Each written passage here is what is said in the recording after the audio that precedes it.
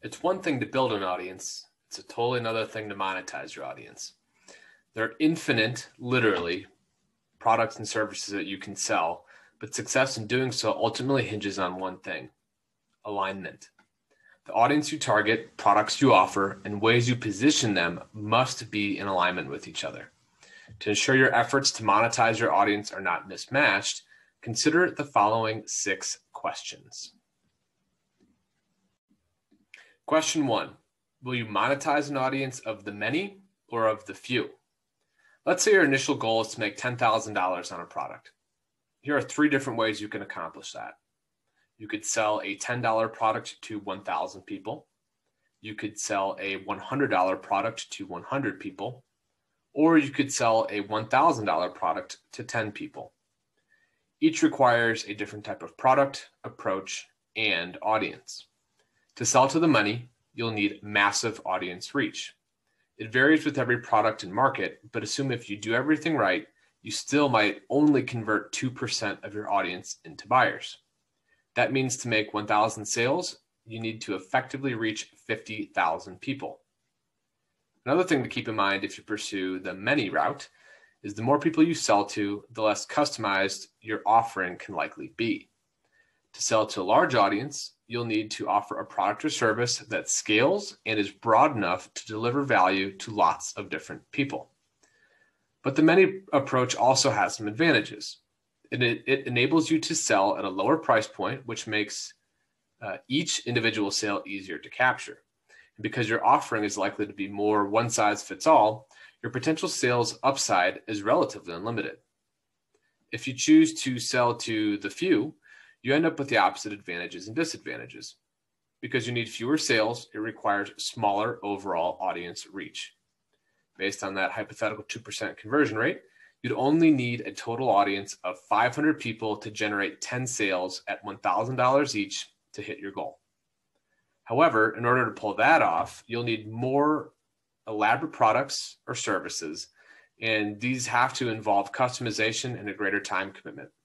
Plus, your ability to scale may be limited, which can reduce your overall earning potential. Question number 2. Will you sell to an audience seeking a solution or an audience who doesn't know they have a problem? Let's say you want to sell an ebook about how to master podcasting. There are 2 potential audiences: people who already podcast and are actively looking for ways to get more out of it, and people who don't podcast currently or think they've already mastered it.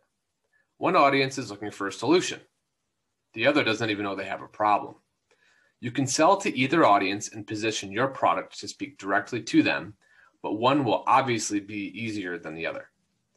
For people looking for a solution, it's easy. You just have to convince them that your product is the solution that they seek.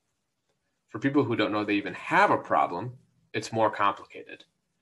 You first must convince them that they have a problem, and then convince them your product is the solution.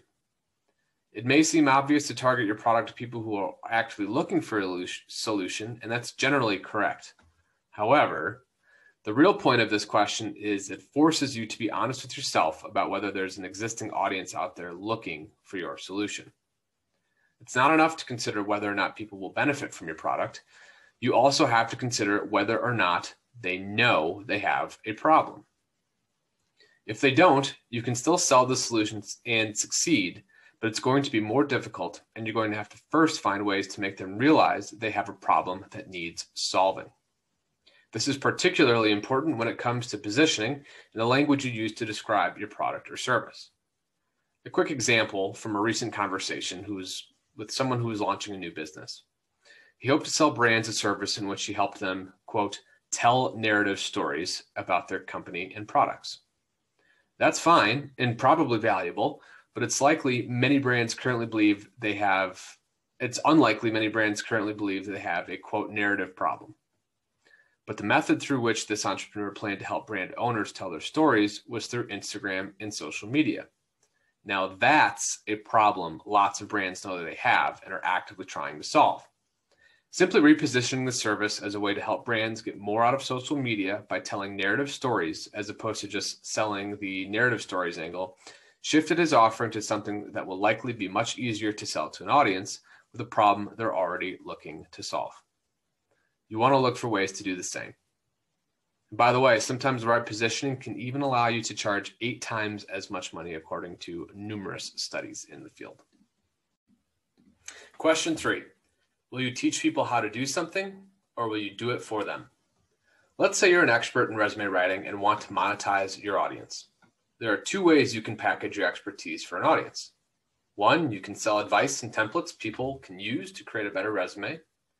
Or 2, you can let them pay you to write their resume for them. Both options solve a problem for a specific audience, but each one requires a different approach and appeals to a different subset of that audience. If you choose to teach people how to do things themselves, the results of your service become somewhat dependent on your client's ability to execute and follow through. It also means you have to sell the service at a price that's less than they could pay someone else to do it for them. Choosing this route means part of your sales pitch will likely be that if they learn to do it themselves, the results will ultimately be better and or cheaper than if they hired someone to do it for them. If you offer a done-for-you service, you make the opposite argument. In this scenario, you're saving the customer the time and hassle it takes to learn and do a thing, but likely charging them more money than it would cost them to learn how to do it themselves. When you do work for a client, you're 100% on the hook to deliver the promised results, but you have more control over how it turns out in the end. Neither of those options is inherently better than the other, but it's important to choose which you want to offer and tailor your approach because each audience is different. People looking to learn to do it themselves will typically be more price sensitive, and people looking for you to do it for them will typically be more time sensitive. You need to pitch your offer accordingly. Question number 4, will you sell something that earns or will you sell something that costs?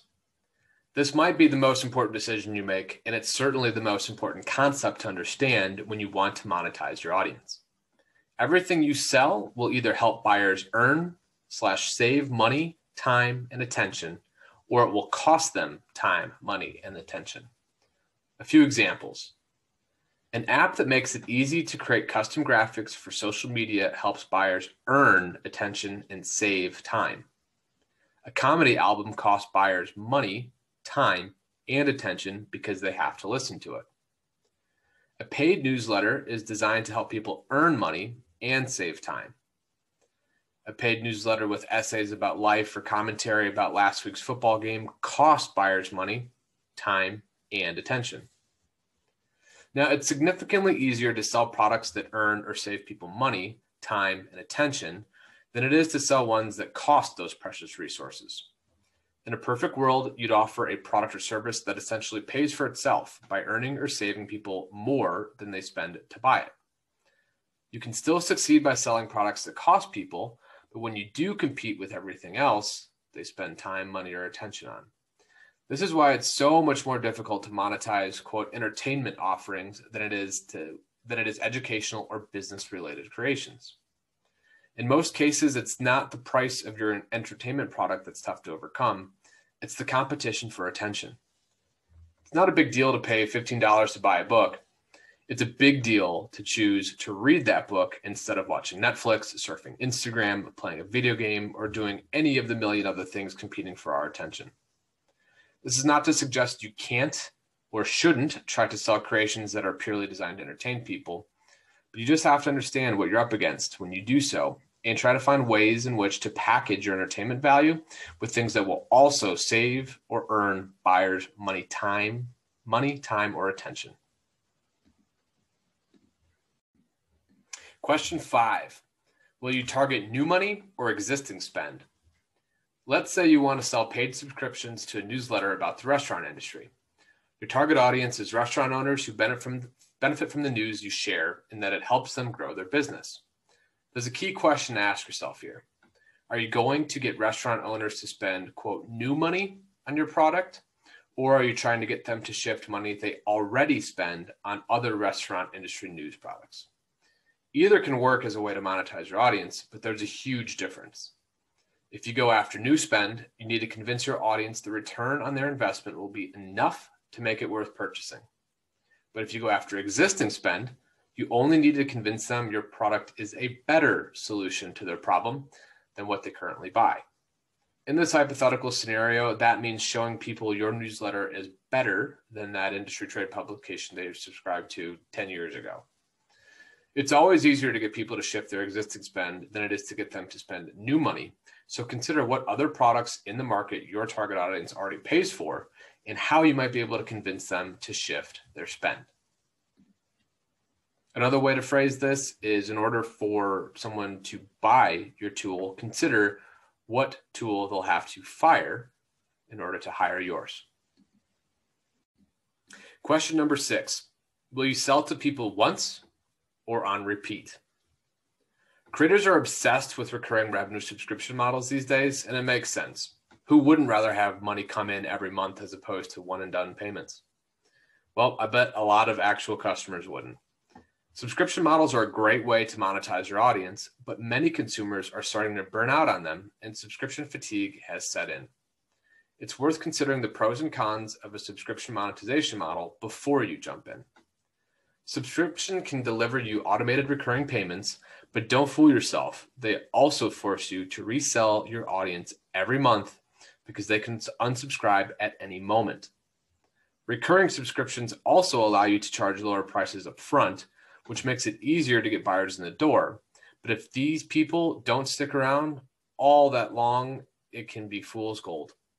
On the flip side, one-time payments or longer subscription windows, such as an annual as opposed to monthly, may be a tougher initial sell because of the higher price point, but they often ultimately lead to more revenue. Plus, customers who purchase tend to enjoy them more because the pain of that buying decision and payment is made only once. That frees them to simply enjoy the product or service afterwards and not have to be in the decision and assessment mode each month when a payment is made. Now, at the end of the day, the question of whether to choose one-time or recurring payments is like all the others in this post. The only wrong answer is to not consider the question in the first place.